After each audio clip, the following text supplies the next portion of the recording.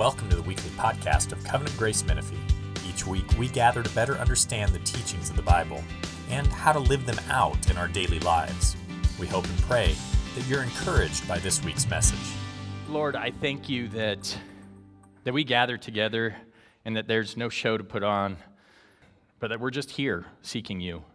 And Lord, I am definitely seeking you right now, and I need you. Lord, as I open your word and share with my brothers and sisters here what I've been studying and going through, I just pray that you would filter, Lord, that you would fill me with your spirit, Lord, that you would take the words and the thoughts that are not for my brothers and sisters here today and discard them, Lord, and that you would fill me with things that would be encouraging and exhorting to them, Lord, encouraging and exhorting to me, Lord, things that would bring you glory, things that would be our daily bread, Lord, that we would be able to just be filled with your word and that we would be able to together just live in your spirit and become more like your son.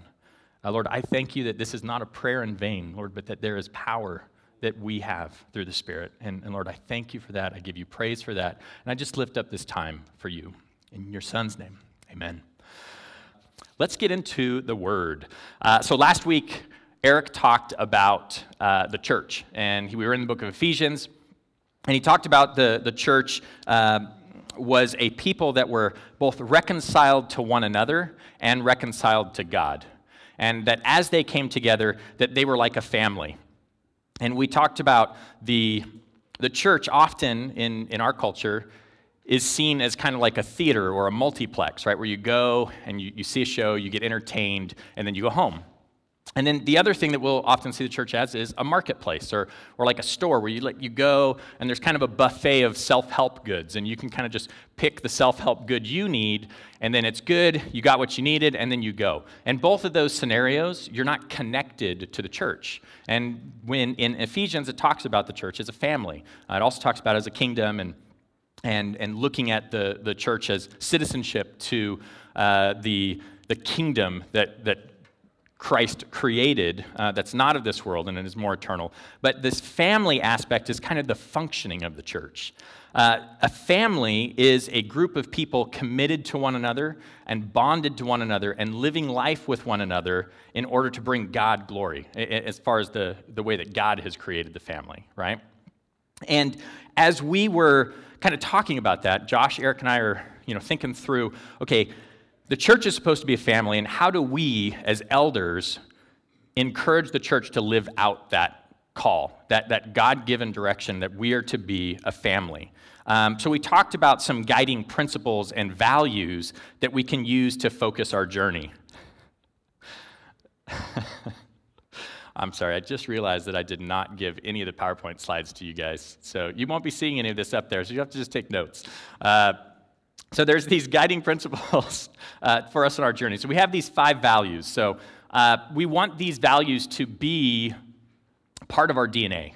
And these 5 values are pulled from Scripture. And, we were kind of talking about the different passages. And Eric and I were talking about, beginning of the year, it's good to kind of give a vision, give a focus. And last week, Eric does what is the church? And then this week is, okay, how does that affect us? And we wanted to introduce these 5 values. And as I was looking through the passages and thinking, okay, I don't want to just kind of come in and say, okay, these are our 5 values and we don't have any scripture. We're just kind of making this up as we go, because that's not the way we do things. We want everything to be based out of the Word. And we had, passages, spread around. And I thought, well, I don't want to kind of go through like, okay, we're here for this and here for this either. And then I was praying about it and thinking about it, and I remembered that in the book of Acts, it's all about the church being established. And in Acts chapter 2, there's this passage at the end that actually encompasses all of these right in that passage. So that's where we're going to be today, is in Acts chapter 2. And if you guys want to get your Bibles out, turn to Acts chapter 2. I'm going to give you guys some context. We're going to start in verse 42, but we're going to talk about kind of what's happening before that. So in the beginning of chapter 2, there's 120 people, and they're in a room. They're gathered together. And the 120 people are the apostles, Mary and Jesus' brothers. We've got, their families and other followers that were there at that time, the people who were committed to Christ right there in the early days of the church. And suddenly, they were filled with the Holy Spirit, and they started uttering in tongues that were not of their own, right? So from the text, we can see that the uttering that they were doing, they knew it was not of their own, so they were not speaking their native language. And then when they went out and others heard them, they heard their native language. So this is a miraculous thing. And, if you guys are... if that makes you feel uncomfortable or you think like that's different, my wife who's on the mission field, there's a friend of ours who was there. They were walking through the Ukraine.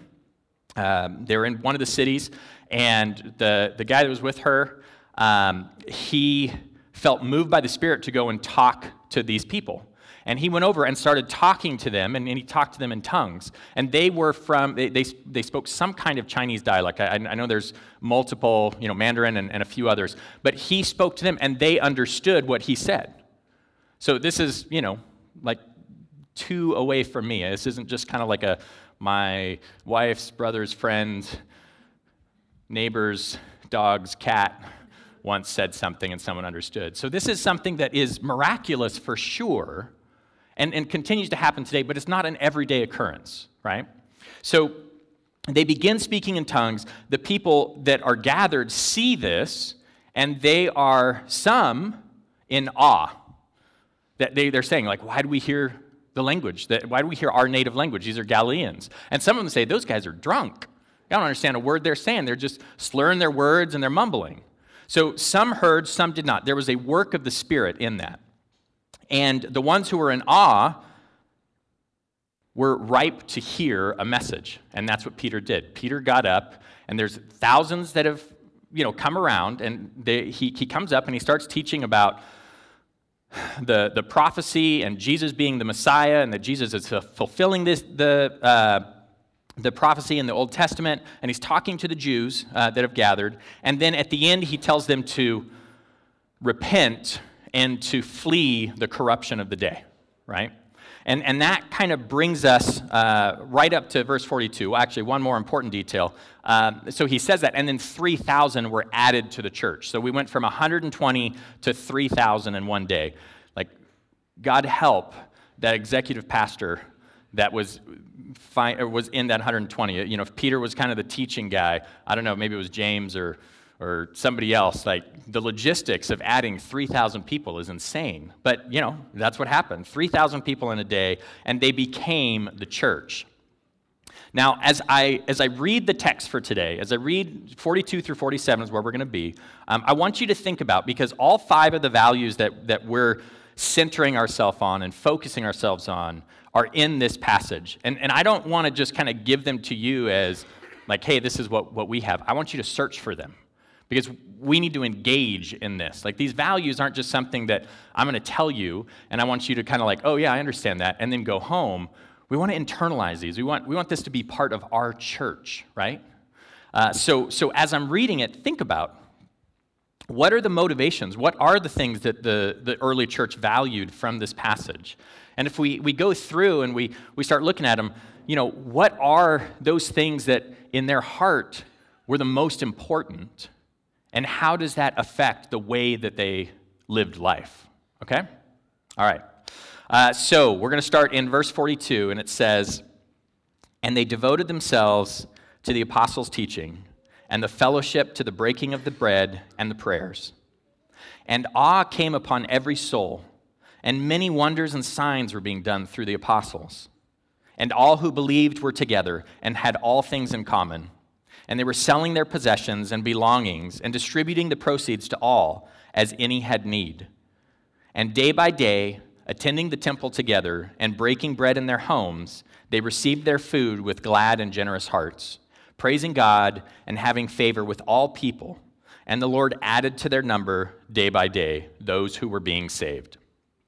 All right, great passage, right? There's a lot in here that we can see, just kind of like bullet point on what's going on in the early church. And the first value that we see is in that first statement, right? We've got, "And they devoted themselves to the apostles' teaching."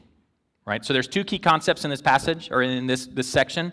Devoted, which means to give all or a large part of one's time or resources to a person, activity, or cause, and the apostles' teaching. And I just wanted to go over that devoted again because this is a really critical part of the message as far as the application goes. They were devoted. If we reread that first part of 42, it would say, and they gave all of their time and resources to the teaching of the apostles. Right? That's how it would translate if we looked at the meaning. The apostles' teaching, if we look at kind of what was that, okay, so we see that they were giving everything to that. What was the apostles' teaching? And if we want to find out what the apostles were teaching, we can look at what they were instructed to teach, right? And we find that in Matthew 28. And if we go to Matthew 28, starting in verse 16, we can see, it says, now the 11 disciples went to Galilee to the mountain to which Jesus had directed them. And when they saw him, they worshiped him. This is, the Great Commission. They worshiped him, but some doubted. And Jesus came and said to them, all authority in heaven and on earth has been given to me. Go therefore and make disciples of all nations, baptizing them in the name of the Father and of the Son and of the Holy Spirit, teaching them to observe all that I have commanded you. And behold, I am with you always to the end of the age. So the key verse here is verse 20. Right? It says that he instructed the apostles to teach the people to observe all that he had commanded them. He also instructed them to go and make disciples of all the nations. So he gave them a mission to accomplish, but he also gave them instructions on how to accomplish that mission. And the instructions on how to accomplish that was teach them as I have instructed you. Give them the commandments. And those commandments, that instruction, that teaching that Christ gave, we commonly call the gospel, right? It's the good news that Christ came, that he was born, he lived a life that was perfect, it was sacrificed on our behalf to cover the sin that we commit so that we could be unified with Christ. And after that unification, after that moment where we are justified before the Father, then we continue to be sanctified and we develop fruit of the Spirit. We're indwelled by the Spirit. All of that is the gospel, is how we would refer to it. So the first value that we see, that it was present in the church in Acts, but also is present today, and something that we want to continue to live into in the future, is that they were gospel-centered, okay? So value number one is we are called to be gospel-centered. We as a church are gospel-centered. All right, let's look at how that affects one other thing, because that verse, that's just the first half of it, and their dedication, their devotion to this was not just to the apostles' teaching. That's just the first part of it. And if we continue to read, it says, and we'll start at the beginning, it says, and they devoted themselves to the apostles' teaching and the fellowship. To the teaching and the fellowship. So they were fully devoted to both the teaching of the apostles and the fellowship, and to the breaking of bread and the prayers. So these three aspects they were completely devoted to. And awe came upon every soul, and many wonders and signs were being done through the apostles. So they were devoted not just to the idea or knowledge of the gospel, they were committed to living this out in community with each other, right? And to do that, they needed some sort of help. Because I don't know about you guys, but just about everybody I have a relationship with, from my wife to my kids to my parents to my in-laws to friends and the church and coworkers, relationships are difficult, right? There's conflict. So we need a power to really make that happen in a God-glorifying way. And we see that here because they weren't just devoted to fellowship for fellowship's sake, but they were devoted to the fellowship. And they were devoted to breaking of bread and prayer, right? So the dedication that they had, we see in the dedication to prayer, we see it in the works and the signs, the wonders and the signs that would be done through the apostles. And we see kind of two values here, but the one that I want to focus on first is that they were Spirit-empowered. Right? We can't do this on our own. We're not just an organization. We're not just a club. There is a supernatural component to our church. And I think as Reformed people who tend to be a little more stoic and knowledge heavy, and we want to understand everything, we forget that there is a working of the Spirit through our lives and an empowerment and a dependency that is required for that to happen, right? So the early church, the second value that we see in this passage is that the early church was Spirit-empowered, and we want to embrace that. Yesterday, in the history, we want to embrace it today. We see that it's present, and we also want to have that be something that we're living into the future. All right, we're gonna keep going through. Starting in verse 44, we see the phrase, all who believed were together and had all things in common. And this is kind of building off of that they were dedicated to the fellowship, right? So they're dedicated to the fellowship. They have all things in common. What does it mean to have all things in common, right? I mean, that's kind of like a nebulous phrase. Even more than that, how many people were added to the church? 3,000, right? How many friends do you guys have? Like, I'm guessing none of you even have 3,000 friends on Facebook, and those aren't real friends, by the way. That is something that is heavy in this passage. Like, how did they have all things in common? Like, what does that mean? Does it mean there was no conflict? Does it mean that, like, they were all 3,000 of them in a room every day? I mean, that would drive my wife nuts. She's a little bit more of an introvert. I'm a little more extrovert. And it would drive me nuts. 3,000 people with them every day, right? Like, that's just not what was happening here. And we see that from the text, and we'll continue through. But 3,000 people, they're not, like, tuned in to everybody in the church. Those 3,000 people do not have significant personal interacting and relationships with each other. What it means is that they, as a people, had all things in common and that they were bonded by this greater thing. So this speaks to the fact that because they are in Christ, they have all things in common, right? There's the passage that Jesus says in the Gospels. I think it shows up in a couple of them. He says that unless you hate your brother and you hate your parent or you hate your father, hate your mother, right? Like, it's like, whoa, wait a minute, I have to hate people in order to go? But no, like, there's this contrast that the commitment to me, the commitment to Christ, the commitment to Jesus has to be so strong. It has to be such a force behind the priorities in your life that all other things are insignificant, right? And they all filter through that. So when it says that they had all things in common, they were unified by the most important thing in their life. And that is very, very similar to a family, right? And I know that there are families that are broken, right? Like, you've got, relatives that are toxic to you, and you've got abuses that may have happened, and families are not perfect, but what family was designed to be, what God intended it to be before we kind of, messed it up a little bit, was this. That we are united in a common bond, and we're moving in a direction, and that we have all things in common, that my good is your good, and your pain is my pain. And we see that in Romans 12, verse 15, right? There's kind of instructions to Christians on how to live daily life. And verse 15 says that you're called to rejoice with those who rejoice and weep with those who weep. And that's what we do, right? I mean, if you're in a family and you have that bond with somebody, the closest people on this earth to you, when they are in pain, your compassion draws you to pain also, right? Like, you feel it for them. And when they are joyous, you're not jealous. You're not concerned that they have something you're not. You're happy for them because it's bringing them joy. And that's what the church valued in the beginning and what they were drawn together. There's all 3,000 of these people in their pockets of community.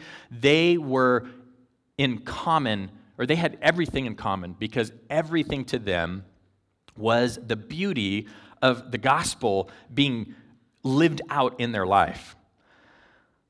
Excuse me. So the third thing that we're going to see is that the early church is called to be a family. And we talked about that last week, and that's kind of the third value, the third thing that we're looking at. They were a family then, we are a family now. We want to continue to grow as a family as we grow as a church. Let's see. And their love for one another, the connection that they had drew something out of them. And if we look at verse 45, we can see the actions that came from this value that they had. Because they were selling their possessions and belongings and distributing the proceeds to all as any had need. Like, that's pretty radical. Like, when was the last time that you saw somebody in your family, right? I'm not even talking about church body yet. Like your actual family, that they had a need and you said, I don't have the cash liquid right now. Let me go and sell my TV so that that's a big sacrifice. Let me go sell my TV so that I can meet this need for this other person, right? I mean, we live in such a country of wealth that this doesn't even comprehend for most of us. Like, we can't even imagine a need that would be that extreme. Like, we would just go put it on our credit card, or we just, go get an advance, or we would just cut back on Starbucks, or, there's so much that we have as a society. Even those of us that are making, the least amount of money, like, compared to history, I mean, we are the wealthiest people in all of the universe, all of the history of the universe. So this is a crazy thing that they did. And the teaching of the apostles were what motivated that, right? Because Christ's teaching is a call to compassion. I mean, there is, and that's our fourth value, that we are called to compassion. There is no better call to compassion than imitating Christ. Because think about it, right? What did he do? He came to us at great expense. We just talked about this with Christmas, with the incarnation, right? He gave up much to become a man, to become a person, and to live amongst us. And not only did he give up to become a man, he became a man who was in poverty. And then he lived a life that was good and perfect and admirable, and he was falsely accused, and he sacrificed everything in his life. He was killed in a horrific, torturous way so that the debt of our sin could be paid through the cross, right? Like, that is compassion. Because it wasn't like people were like, oh man, Jesus, thank you for coming. No, they're like they're blaspheming against him. They're calling for him to be crucified. There's people trying to trap him in his words. His life was not like this comfortable life of praise and exaltation. And everywhere he went, people greeted him with a sturdy handshake and a nice meal. Like, this was a call to compassion for a people who didn't care about him. Like, that's compassion. I mean, we look at the church selling their needs and distributing to each other. That's compassion, but that's to their family. I mean, Christ did that while we were still his enemies. So this call to compassion is demonstrated by Jesus, who we are to emulate. And it's not just that we feel for people in their circumstances, that we have compassion for people in our hearts, but that we meet needs at our own expense, especially for those whom we love, right? So this value that we have, that we are called to compassion. And our last value that we're going to look at comes from verse 46 and 47. And it says, "And day by day, attending the temple together and breaking bread in their homes, they received their food with glad and generous hearts, praising God and having favor with all the people. And the Lord added to their number day by day those who were being saved." With the greatest message in history of hope and redemption, the Spirit inside of them, empowering them, a supportive family around them, right? People kind of encouraging and supporting one another, and filled with compassion for others, they were given a mission, right? And that mission, that fifth value, is that we are on a mission. Like, they were on a mission. It's the same mission that we have today, and the same mission that we're going to continue down into next year, or this year, next year, and into the future. Their mission was simple enough to live out day by day. It included attendance and activity, not just in the temple or the church, but also in their homes, right? We see that. It says, day by day, they were attending the temple together. And a lot of the times, a church is like, hey, we want you to attend church. We want you to be here. And we do. Like, we're a family. We want you around. We're not, like, trying to boost our numbers or anything like that. We legitimately want you as an individual here so that your gifts can be used and people can be blessed. But it's also that day by day, they were breaking bread in their homes, right? Their lives, their social life was interwoven with each other. So this mission was just living out their daily life. And the activity, if we look at the end, was they received their food, they were glad and generous in their hearts, and they were praising God and having favor with all people. So that mission, that activity that they were called to do was to praise God and to find favor with all people, right? So those are our 5 values. That's it, right? We've packed through this verse a little bit more extended than I wanted to, but that's what we've got, right? We are gospel-centered. We are spirit-empowered. Man, I wish I had my slides. I'm sorry, guys. We're gospel-centered. We're spirit-empowered. We are a family. We are called to compassion, and we have a mission. So I want you guys to say those with me, right? So number 1, we are gospel-centered. Ready? 1, 2, 3. Gospel-centered. Number 2 is we are spirit-empowered. So 1, 2, 3. We are a family. We're called to compassion. And we are on a mission. Okay, so you kind of hear it, you say it. You know, we could do a dance. Just kidding. So we want these to be part of our DNA. And here today as we grow, first off, like, we're super encouraged that we don't feel like these are things that we're not doing. They're just things that we're identifying, right? We feel like all of these are part of who we are as a church already, but we haven't communicated that to you necessarily. So in the next few weeks, you're going to see, we're going to be putting some banners in the room here. We're going to do a little bit of decorating outside of the wonderful school decorations that are provided for us every year. Right now, I think we have criminal mugshots on the backside. It's just a joke. So those are going to be brought in, and they're just going to be in front of us each week, right? So that we're just reminded of them all the time. So we're going to have some banners with those on them. And I want to spend kind of the rest of the time that we have together to sort of talk through what that looks like this year, because these values are something that we want to lean into, not just be aware of. So to be gospel-centered, how are we gospel-centered as a church? Well, before we before we talk about opportunities, just kind of starting with the fact that as an elder board, we are completely committed to the Word of God. So not just one verse here or there, but to the whole context of Scripture. We believe that it is inspired by the Word of God, that it is infallible, that it is perfectly given to us as a vessel of the Spirit to communicate with us directly, okay?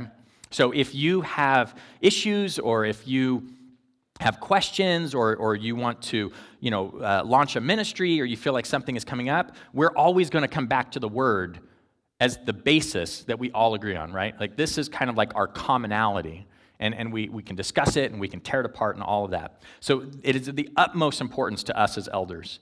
But that doesn't make our church gospel-centered, because the church was not the apostles. The church was the 3,000. So for us to be gospel-centered, that means that you guys are gospel-centered, right? So, like, we can come up here and say, these are the values of our church. It doesn't mean anything. But how do we help in that, right? How do we help you guys be gospel-centered? And some of the ways that we're doing that, there's a really awesome way right now. And I know Eric talked to you guys about the daily Bible reading plan that we're doing. We started a WhatsApp group. And those of us that are in it, it's super encouraging to me.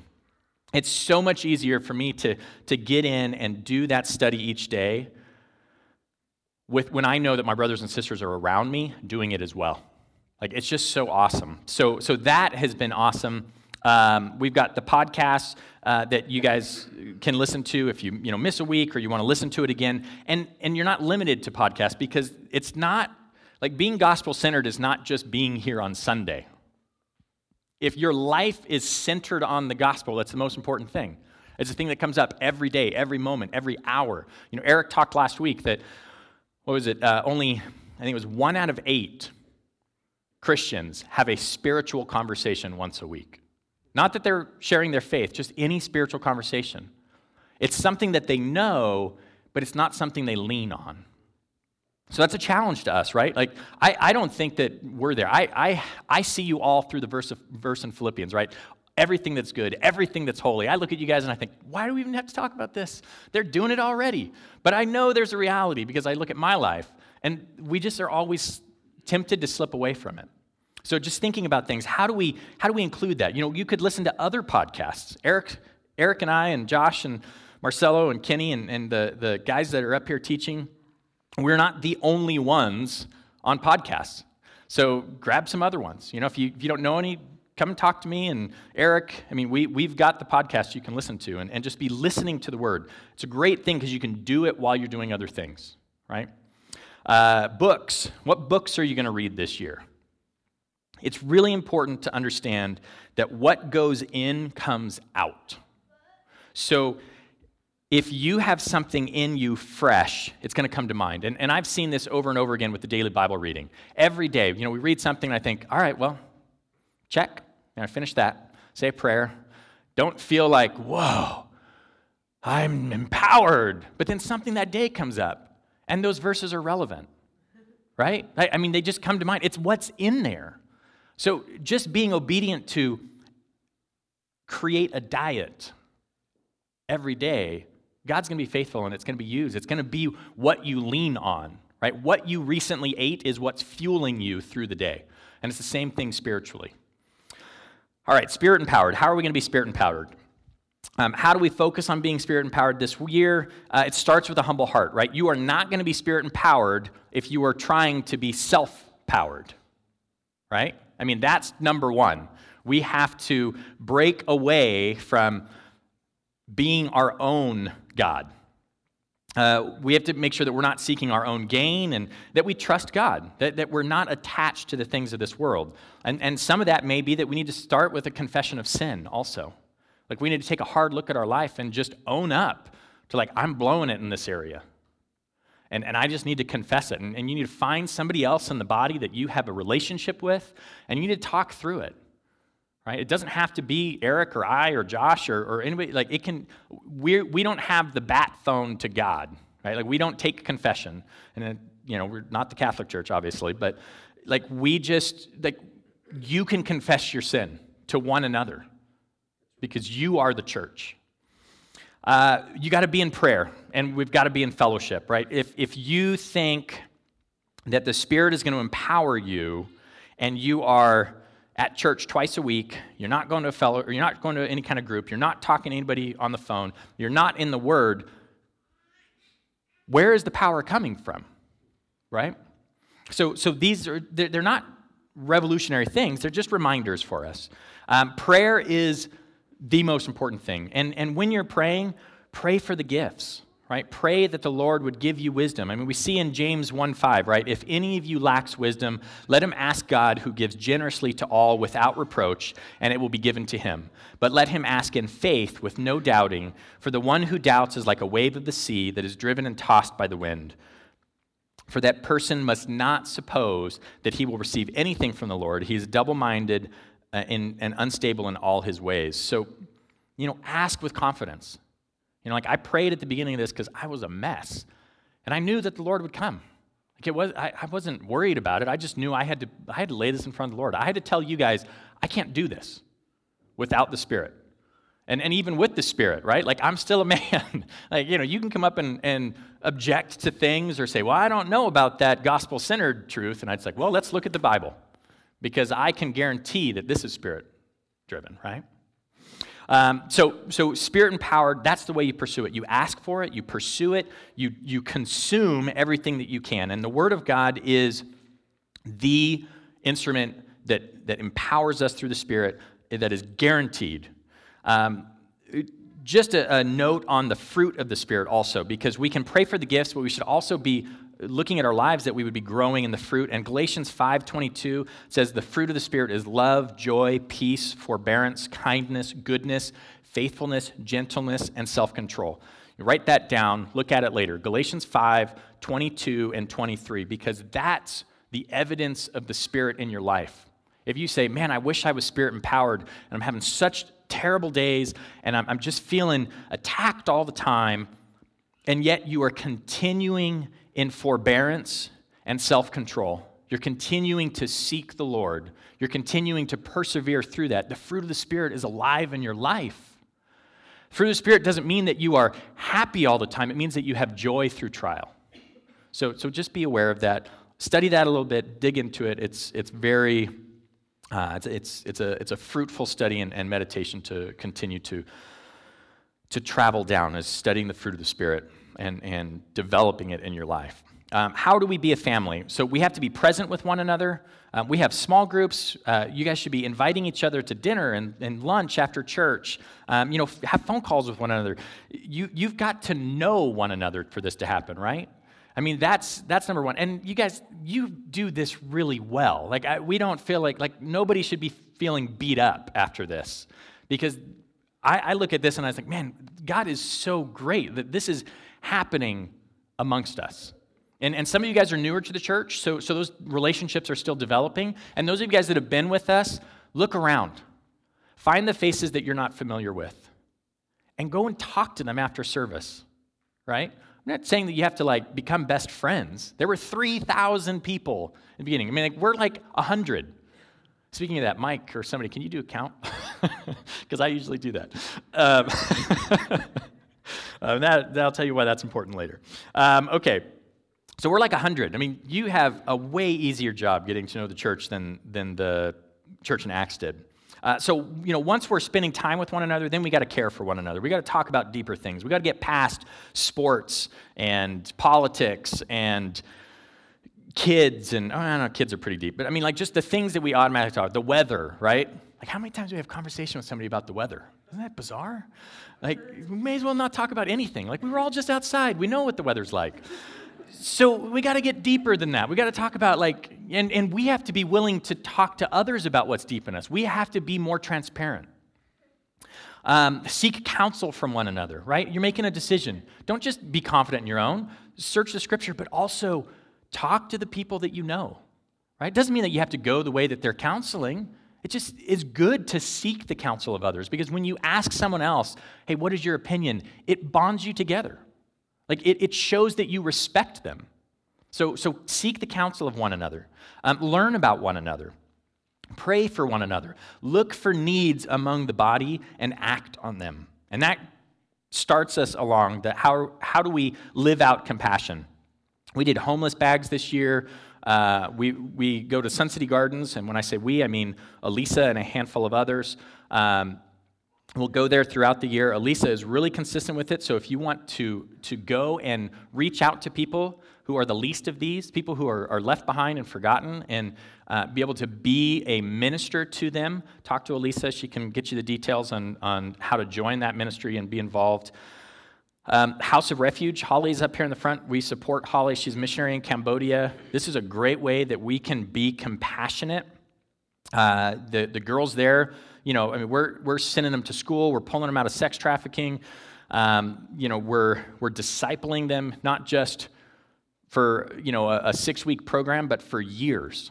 We're investing in these gals' lives, and we've seen beautiful marriages come out of that, where, the church that they're involved there, they're, meeting guys, and, we just are looking for the church to be fruitful and multiply, and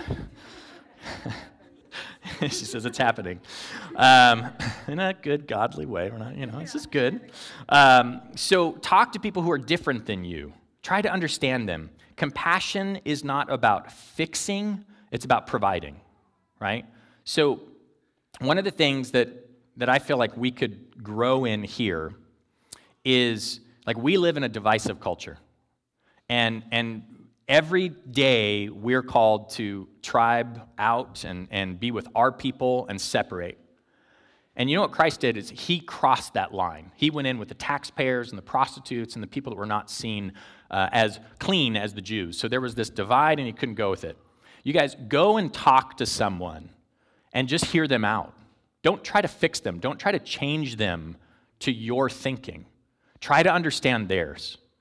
Just that is an act of compassion that we lack right now in our culture. And if you guys are doing that, that's going to open people's eyes just like it did in the book of Acts. How do we be on a mission? We share Jesus, right? That's it. And if you feel like, how do I share Jesus? I have a couple of things that I want you to consider. Before you can go up to someone you don't know and share Christ, you have to be having spiritual conversations with people you do know. Right? So if you're not having spiritual conversations with people you do know, you're never going to get to the point where you feel confident enough to share Christ with someone you don't. So start there. Just talk about your faith, their faith. The second thing is you have to practice your faith in public, right? So, and these are little things that are often not connected to evangelism, often not connected to the mission. Do you pray for a meal when you go out to dinner? Like, do you feel like, oh, I'm kind of making a public statement here. I don't want to be seen in that way. Like I have. I still do. Every time I pray, my wife and I go out to dinner and we pray beforehand, I suddenly am aware that I'm praying and people could be looking at me, right? Like, it's just weird. I mean, it just happens. So, like, we have to be comfortable practicing our faith in public before we can share our faith in public.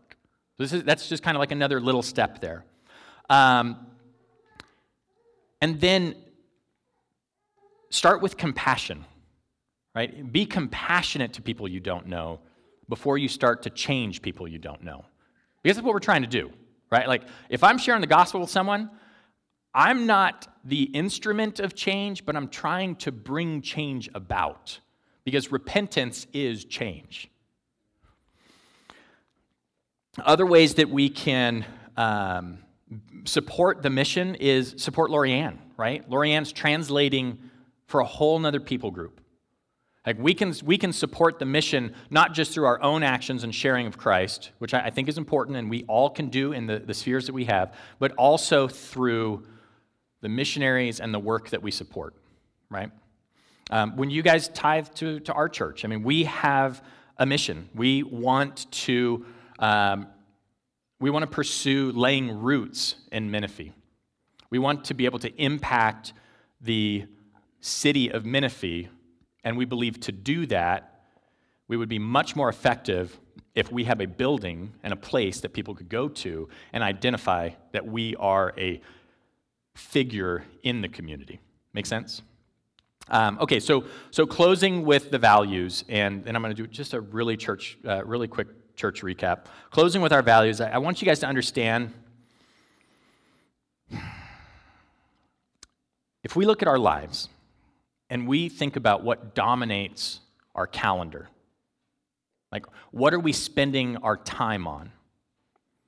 If we look at our lives and we think about where are we going to be filled up? Where are we going to relax and to be recharged? If we look at our lives and we think, what are the thoughts, what are the worries, what are the anxieties that are constantly drumming through our mind? Those are our values, right? Because we can say, hey, these are our 5 values. But if actions don't follow from those values, if our priorities are not reflecting the values that we say we have, they're not really our values, right? Like, if I say I value my wife and I value my marriage, but I'm not present, and I'm, flirting with other women, and I'm going out, across the country. I used to travel for work, and traveling with my wedding ring off or something. Like, clearly, I don't value that. I can say whatever I want, but my actions don't reflect that value. And as I said before, I mean, the values of our church are in you guys and us. I mean, but we're only 3. You guys are 100. So just take it to heart and pray. Like, this isn't to discourage. This is just to remind.